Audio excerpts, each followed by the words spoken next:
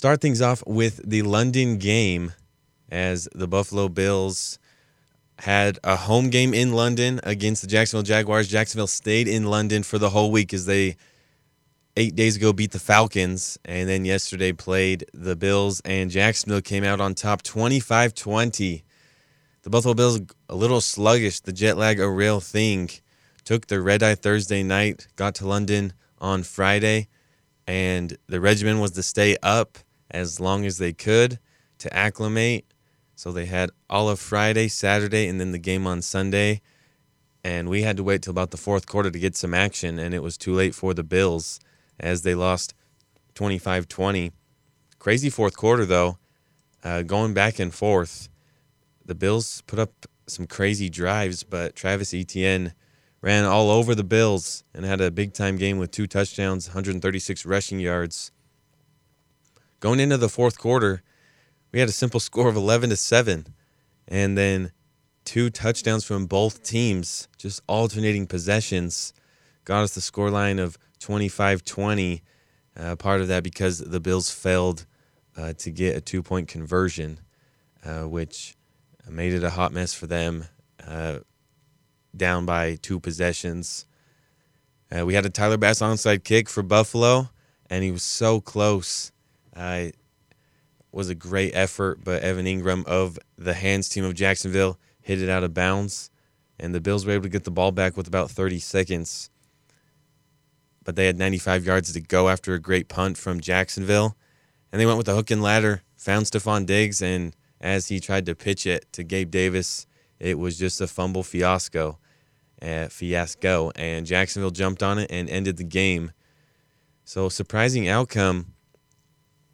I think that's going to be something we're going to have to see, though, as we go forward with these international games. We have one more, Ravens-Titans in London, in Tottenham, this coming Sunday, and then we'll trickle in that Germany series. The Colts and Patriots will play there in a bit. The Chiefs also have a game in Germany in a bit. So I think half the battle is just being able to acclimate, and we'll see how that goes down the road.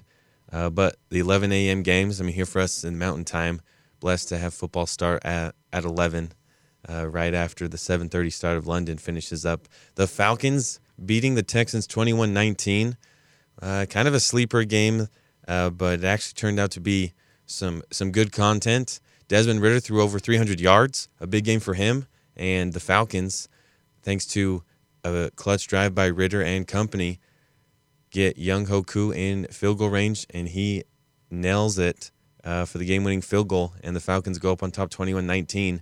C.J. Stroud continues to put up some nice stat lines, and the rookie QB, after 5 games, is yet to throw an interception. And some are debating whether that's a good thing or a bad thing if he's being too cautious with the ball. But overall, C.J. Stroud has been dependable, and he's doing a good thing. And so far, interception-free. A lot of quarterbacks can't say that. It was a rough go of it for Dak Prescott, Mac Jones, old boy, and even Tua had a couple of interceptions. The Detroit Lions improved to 4-1. I'm not sure if we thought we'd say that in the year 2023. The Lions beating the Carolina Panthers, who are having a rough go of it, still winless. Top them 42-24. And the Lions just rolled. Aiden Hutchinson in his second year, the stud, has a nice pick. Just got a paw on it from a little dump off by Bryce Young. Jared Goff rolls. Sam Laporta has been the number 1 contributing tight end this year, whether it's real life or fantasy. He's been amazing. And without Amon-Ra St. Brown, without Jahmyr Gibbs, David Montgomery was great in the backfield, and the Lions rolled. The Carolina Panthers, a team that they should have, but it was over after the second quarter. The Indianapolis Colts beat the Tennessee Titans 23-16. This division continues to just be a hoot, as the AFC South is just always close. Anthony Richardson got the start, and Gardner Minshew came in and finished things as Richardson left with an injury once again. But Shane Steichen got things figured out in his head coaching gig with the Indianapolis Colts. He was offensive coordinator for the Eagles, and whether it's college or pro, once you have a great season, A lot of times your coordinators are picked off, and they were, as Steichen got hired to be the Colts head coach, and the defensive coordinator is now the Cardinals head coach. That's the way it works. So Anthony Richardson is with Shane Steichen. Steichen trying to get the closest he can to Jalen Hurts, and I would agree with that. The closest you can get is Anthony Richardson in a real-life scenario. So he started the game, did all right, but been getting banged up. He just sacrifices everything with his dual-threat capabilities, and when he tucks it and goes, he's been getting blown up a few times. So Gardner Minshew, one of, if not the best backup in the league, comes in and still directs the Colts to a consistent finish, and they get the win at home with the roof open over the Titans 23-16. And then in Miami, the Dolphins handled the New York Giants 31-16. Tua, like I mentioned, threw for 2 picks. One of them, a 102-yard pick six for the Giants. That kept New York in it, at least psychologically, for a bit, but it just was not close. And the Dolphins still put up 31 points, 2 huge touchdowns to Tyreek Hill, and it is no joke. The Dolphins have on paper, the stats show the 4 fastest skills players in the NFL. The top 7 fastest clocked, speeds of a ball carrier are all Dolphins guys. Whether it's Devon Achane, Tyreek Hill, or Raheem Mostert, they take turns and make up that top 7. Tyreek Hill is the fastest at the moment. He's got some bragging rights in that locker room, which it's arguably got to be the funnest locker room in the league, especially with Coach McDaniels, who's just a goober. And Jalen Waddle is just a bullet, and he's not on that velocity list. But they are so talented offensively, on pace to set records for the most yards in a season. They try to gain 5 yards. Everyone does, and the Dolphins end up gaining 35 on every play, it seems. Even though, they are not undefeated. They lost to the Bills, but they just continue to have some great performances. And even with a couple of turnovers, they still handle a crappy team in the New York Giants, winning 31-16. The beatdown of the week, the New Orleans Saints go on the road and just pound New England in Foxborough, winning 34-0. The Patriots are in shambles. They've been outscored 72-3 in the last 2 weeks. And Mac Jones has been benched in back-to-back weeks. It's just a mess. And he started with Josh McDaniels, his rookie year, calling the offense. And that's where Mac Jones had the best stats. But you could argue that's also where he had the best weapons. Last year, it was Matt Patricia and Joe Judge, guys who specialize in calling the defense and special teams, joining forces to call the offense, which was a mess for Mac Jones. And now he has Bill O'Brien, who has a great mind. But there's been no consistency for Mac Jones, and the weapons are very suspect. Hunter Henry's an okay tight end, but the receivers are just, your average guy, your wide receiver 3 on a good team. And so Mac has no weapons, but Mac has no confidence. And Mac Jones has thrown 3 pick sixes this season, all in the first half. Darius Slay took it all the way week 1 when Philly made a visit to Foxborough. And then last week, or 8 days ago, against the Cowboys, Mac throws a pick 6 and fumbles. And the Cowboys ran both of those back. And then in the first quarter yesterday, throws a pick 6 to Tyrann Mathieu. The Patriots' defense is banged up, and usually the strong point because of that evil genius Bill Belichick. But they're not going to come back from this. They essentially start every game down 7-0 because Mac Jones has a touchdown pass to, insert DB of the other team every first half. It is just a mess and frustrating to see a great franchise and the greatest coach ever struggle to put points on the board. Got shut out because they missed a field goal. The rookie kicker has been struggling, Chad Ryland. I think the majority of the nation just sits back and laughs and basks in the Patriots' struggles. So they've had it so well and been on top in the last 2 decades. But for the Patriot faithful and New England, I mean, that's not just a name or like a city. That's 6 states. It's a big region. For New England, it is frustrating. But kudos to the Saints, just a dominating performance. People don't realize their defense is legit. They've held so many opponents. I believe it's 13 straight to under 20 points. And that's some big time numbers for them. And then we'll talk about the slugfest also in the 11 a.m. games. The Steelers beating the Baltimore Ravens 17-10 in the divisional game. Crazy stat here. The 34th game between John Harbaugh and Mike Tomlin. I mean, that is just... They have been in the league forever and been loyal and consistent, and both have won Super Bowls with their teams. I mean, crazy.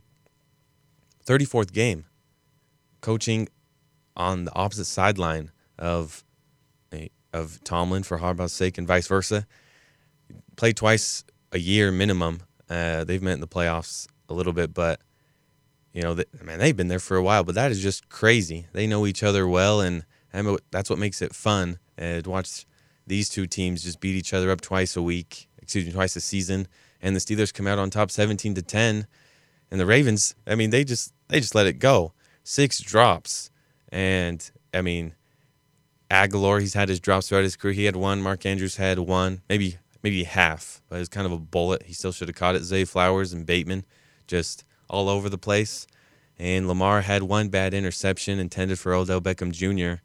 And, I mean, Odell was just not open on that play. And I also think Odell's kind of a whiner. And you're trying to get him involved, trying to get him a touchdown as a Raven and this and that. And he just forced that one, trying to keep Odell on your good side, which is so hard to do. I mean, he had beef with a field goal net. And so pick your battles there. But needless to say, if these Ravens skills players, the backs, the tight ends, the receivers, all of them, if they can just catch the ball, the Ravens would have won this game.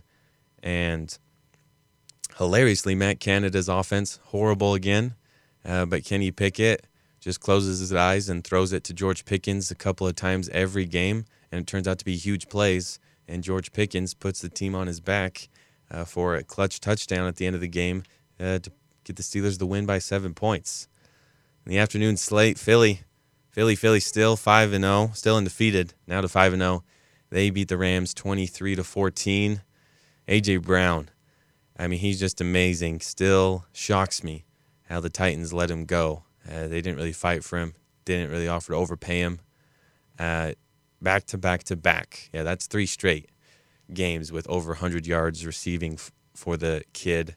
Just a stud. It's hard to pick apart all the Eagles players because they're all just studs with visors on. So Jalen Hurts, A.J. Brown, Devontae Smith, even DeAndre Swift, they all blend together. They look amazing on the field throughout those scoring drives. But A.J. Brown, another big game. And the Rams, they're still competing. I think you could find them with a wild card spot. Some would say Philly's the best team in the league. I think San Francisco proved that. At the moment, they're the hottest team right now. But Cooper Kupp was back for the Rams, and Stafford was able to get him involved and continue to get Puka Nacua involved. It was interesting to see how they were going to play together on the same field. But Kupp had 12 targets, 7 catches, 112 yards, and Puka had 7 catches on 11 targets, and back-to-back games for Puka Nacua with a touchdown. The tough thing is it's been back-to-back losses for the Rams, but Puka Nacua still been able to play well, and Cooper Kupp is just amazing. We forget about it. 2 seasons ago, he was untouchable, the Triple Crown. No matter the stat, he was the monster for it. And so if the Rams can stay healthy offensively, they can have some shootouts with some teams, and they still have Aaron Donald on the defensive side to try to get things under control. But Philly comes out on top, and they're still undefeated. The Bengals beat the Cardinals 34-20. Last week in that loss to the Titans, Jamar Chase said, "I am open every bleeping play." And, well, Jamar is open every play. Set a franchise record 15 catches 3 touchdowns, 192 yards. And Joe Burrow, signs that he's back, that he actually had some power in those legs and looked like himself, made those throws that we were familiar with in his finale at LSU and in his tenure with the Bengals. And the Bengals win that one handily, 34-20. The Cardinals still competing.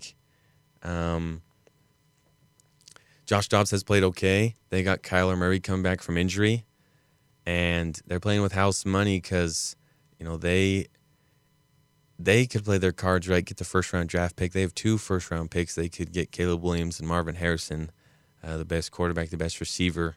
So they're still kind of trying to think about what they want to do. Do you want to trade Kyler Murray? Do you want to run it back with him?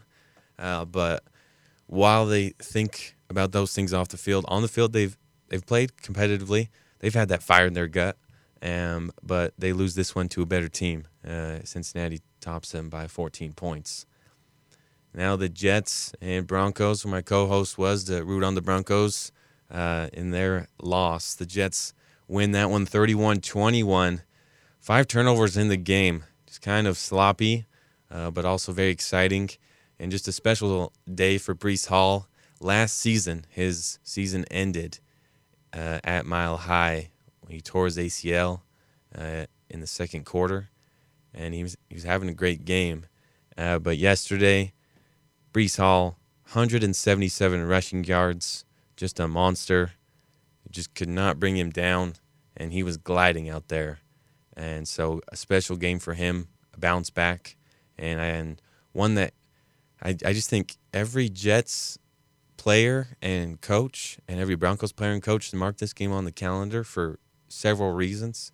But when that clock was running out, Nathaniel Hackett, he was fired up, and for good reason.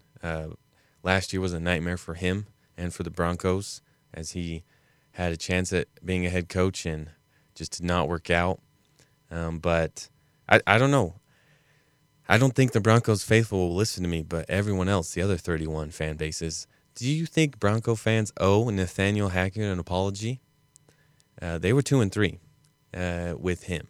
They're 1-4 and have an historically awful defense. That's not an exaggeration. This defense is on track to go down historically as the worst defense ever in several categories, which is crazy. So I think maybe you cut him some slack. Sean Payton just thought he'd walk in there and turn it all around, and that did not happen. 199 passing yards for Zach Wilson. He did his thing, did enough, made some big plays late to chew the clock down to get a few first downs for the Jets, and he did just enough to weather the storm. And the Jets win at 31-21, and I don't know, Robert Saleh he seems to care so much, so passionate about his team and his players. Happy that the Jets were able to pull that off, but it came down to the end. But those turnovers, strip sacks, interceptions, muff punts, I mean, there were a few moments where it didn't seem like either team wanted to win. But in the end, the Jets defense showed that they were tired of losing close. And so big defensive play pulled that win out for New York. The Chiefs beat the Vikings 27-20. Back-to-back weeks for Kansas City, where they kind of just work hard for a bit, then wade in the water, and they were able to pull out the win. And they didn't do anything crazy. They didn't do anything backflips, front flips. They just didn't tip over. They were just chilling around. Justin Jefferson did not finish the game for Minnesota. Had a hamstring pull during one of his routes, and so did not finish the game. They'll be monitoring that. So that's a big loss. Literally the best receiver in the league. And the Vikings seem like they went 11-1, I believe, last year in one-score games, and now they are 0-4 this year in one-score games, and that has just been tough for them. They had their chances, but the Chiefs' defense is sneaky good, and the Vikings just they're so close, but these red zone turnovers, Alexander Madison just dropping balls that go right into his lap. They got to fix a few of those things, and I might be too late for them to turn things around, but they also have the Packers and Bears. So one of the most unpredictable franchises this year, the Packers and just the Bears in their division, so they could still make some noise. But I mean, it's gonna have to become a winning streak for them. Sunday night, San Francisco just dominated Dallas, winning 42-10, 3 picks for Dak Prescott. This Niners team is just so complete, the hottest team right now, in my opinion. I don't know how you could, argue. They just showed that they're a contender, and Dallas really is a pretender, as they just absolutely dominated. Nowhere to go for Dak, and the Niners just have dogs everywhere. This is not an exaggeration. At minimum, this 49ers roster has 4 Hall of Famers. Offensively, the left tackle Trent Williams is the best at his position. Christian McCaffrey is the best running back in the league and a future Hall of Famer. And then we flip sides of the field. Fred Warner is the best linebacker in the NFL. He has the speed to cover these wideouts, just the communication to get the other 10 guys on the field with him locked in. And with his buddy Dre Greenlaw, they will just lay the wood. They will hit any gap and just wreck every idea you have possible. And Nick Bosa he had the most sacks last year. I don't think he's going to catch TJ Watt this year, but he's literally the best at his position as well. Check the contract he just got. So no exaggeration. At minimum, 4 Hall of Famers on this roster. And the roster is so stacked. And the reason why they're able to pay everyone is because Brock Purdy's still making $900,000 a year because he was the last pick of the draft. But he balances everything out. He doesn't make any mistakes. He deserves a little bit more credit than he gets. It's autopilot with that kid. He makes so many great decisions and just gets everyone involved. I mentioned Jamar Chase had 3 touchdowns on 15 catches. Well, George Kittle, 3 catches, 3 touchdowns in that Niners game. I mean, why wait? Why add it up? Just every time you catch a score. I mean, it's not that hard, at least in George Kittle's sake. And at this point, George Kittle is he's Showtime. He is a goober, loves to be in front of the camera. And on these primetime games that San Francisco plays, he always does something special. And in this case, it was a trio of touchdowns. Tonight, in just under 2 hours, Monday night, the Packers head to Vegas to play the Raiders. 2-2, Green Bay. 1-3, Vegas. Jimmy G is back, projected to start after concussion protocol situations last week that did not allow him to play. This is, I honestly don't know. Two kind of question marks for both of these teams this year, as they've done some good things and some horrible things. Bakhtiari, just the great left tackle for the Packers, is having another knee surgery. He's out for the year, which is just tough. Tough because you love him off the field, also because he's one of the best at his position, and that just helps your new quarterback, Jordan Love, have some confidence on his blind side, but he's going to have to wait till next year. Even if he'll ever have the chance to play with Bakhtiari again, he might go elsewhere.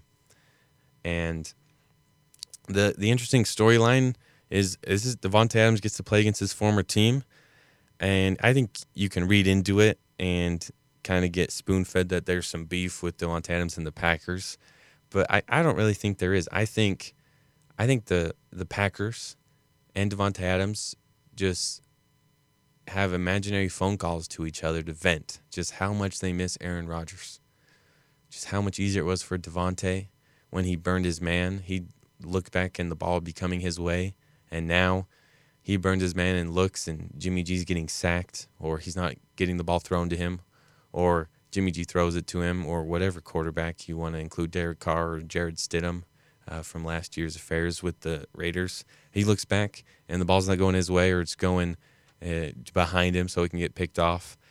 And the Packers not that they hate Jordan Love, but just the moments where Jordan Love makes young mistakes or misses an open man, I'm sure they just imaginarily call Devontae and say, I know, man, I know. We miss him. We miss him. But I think Devontae will write a narrative for himself to have a big game. It should not happen, but I think the Raiders are going to win. I really do.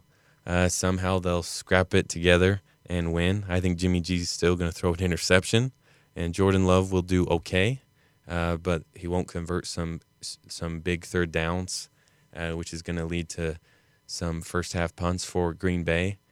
And I think this is a close affair, like an 18-17 kind of thing, one-possession game. But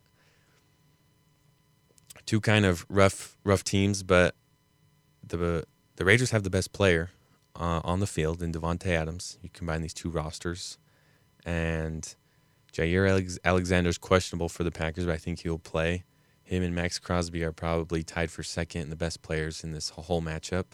And Crosby's the DN for the Raiders, and Alexander the DB for the Packers. So I think the Raiders win this, but both these teams desperately need a win. I mean, 3-2 over 2-3 is just, obviously better. The real kicker is 2-3 versus 1-4. I mean, that is a punch to the face if you go 1-4 instead of 2-3. So both these teams are going to give it their all. That's a no-duh, but we'll have to see how that one plays out. It's going to be an exciting one. And, yeah, we only have one Monday Night Football game. We had double features, but at least this week. Just one Monday night game, so we'll see how that goes. But I think even though they haven't proven anything, I'm still going to just pick the Raiders to win. Feels right. Could be regretting that in about 3 hours. A quick show, to the point, recapping the NFL Week 5 of the NFL. We'll finish it off with our tough win and tough loss of the weekend. And we're just going to go to the realm of college football. The tough win, come on. The Red River rivalry. Oklahoma sticks it to Texas in a wild first half.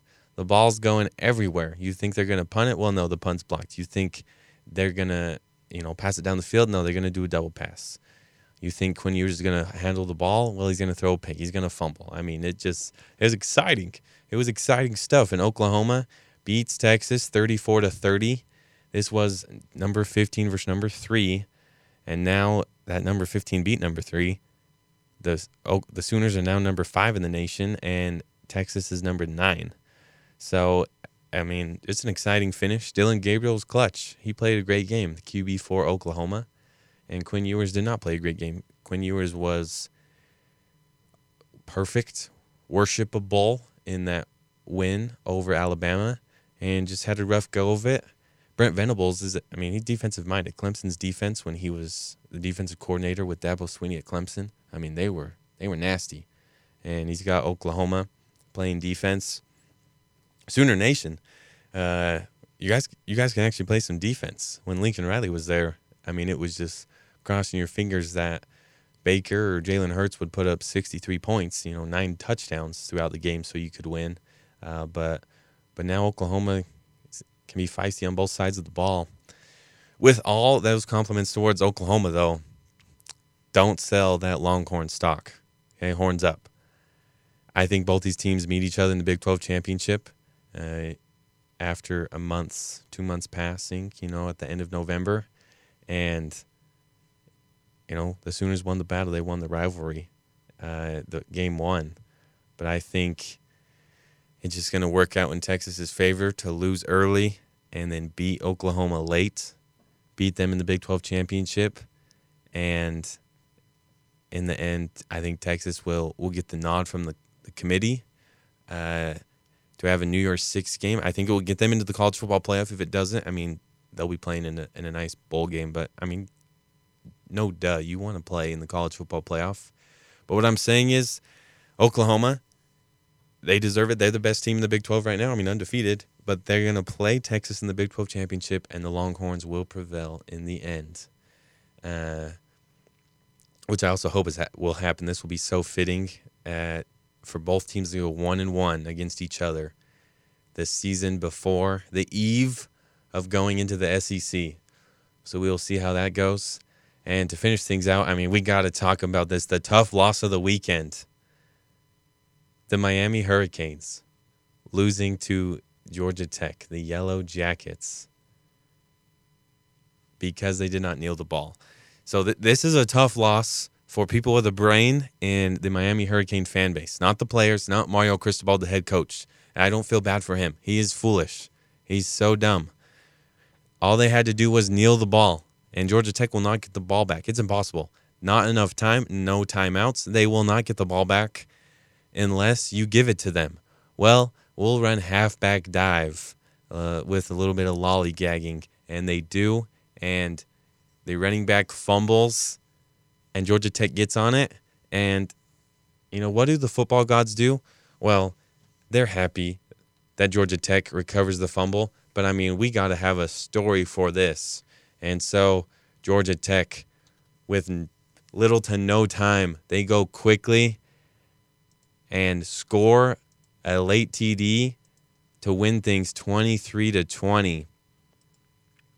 4 plays, 74 yards in 25 seconds.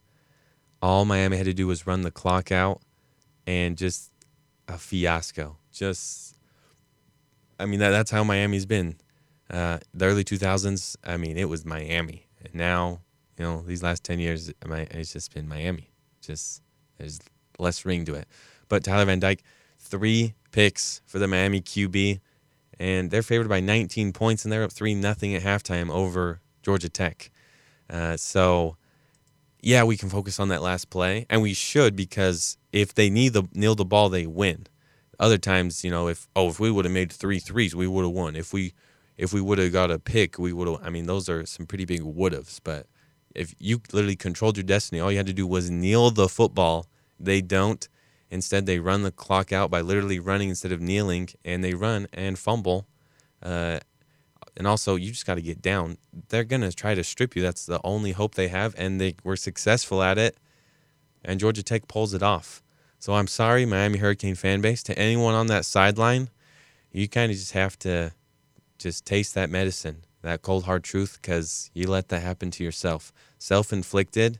And Mario Cristobal thought it was wise to leave Oregon with the best jerseys in the nation and always successful seasons there in Eugene, to go to his alma mater, which is a fun idea, to turn Miami around, and the figurative logo becomes literal, as I really butchered that, literal as the Hurricanes rock themselves in a game they should have won. Miami remains ranked as the 25th team in the nation with a 4-1 record.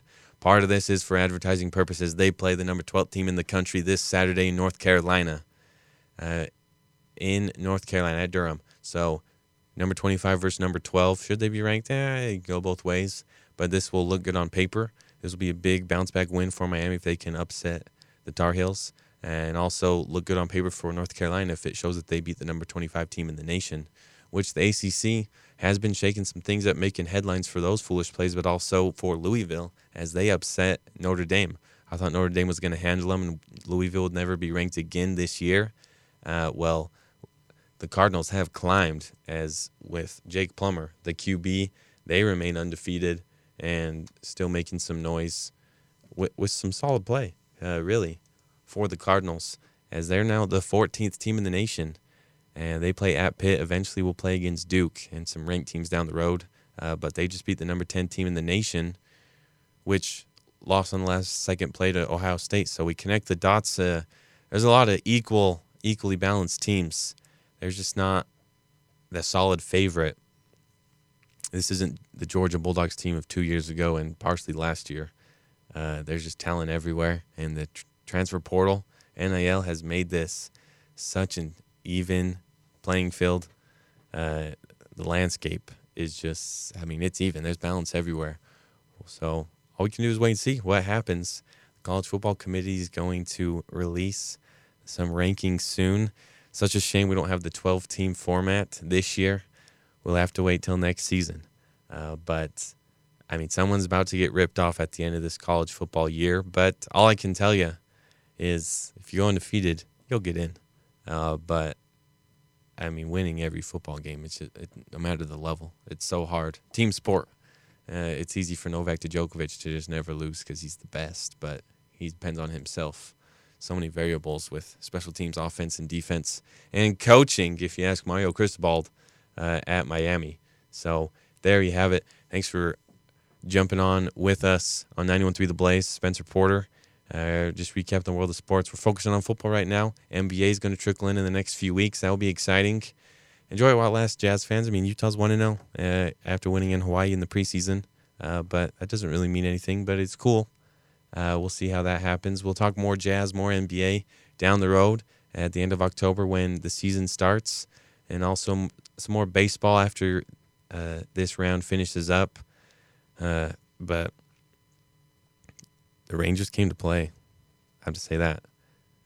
But I can't count out the Astros. It might be Phillies Astros once again. The Braves should be the best team and are the best team, but their kryptonite is Philly. It happened last year and not off to a good start at the moment. But Game 2 is tonight for LA versus Arizona and for Atlanta versus Philly. Those will be fun to play out as well. Don't forget about baseball. Enjoy the Monday Night Football game tonight, but check in on baseball. You know, you cheesy America's pastime, but playoff baseball is fun. The crowd is into it, especially Games 3 and Game 4 in Philadelphia. That Philly crowd for the Philly games, Phillies, are just, they're electric. And that Grand Slam, just that the crowd was so into it with Baum's Grand Slam in the first round. So thanks for being part of this. We'll go back to the music on 903 The Blaze and have a good rest of your day. We'll see you next week for another hour of sports recapping the weekend.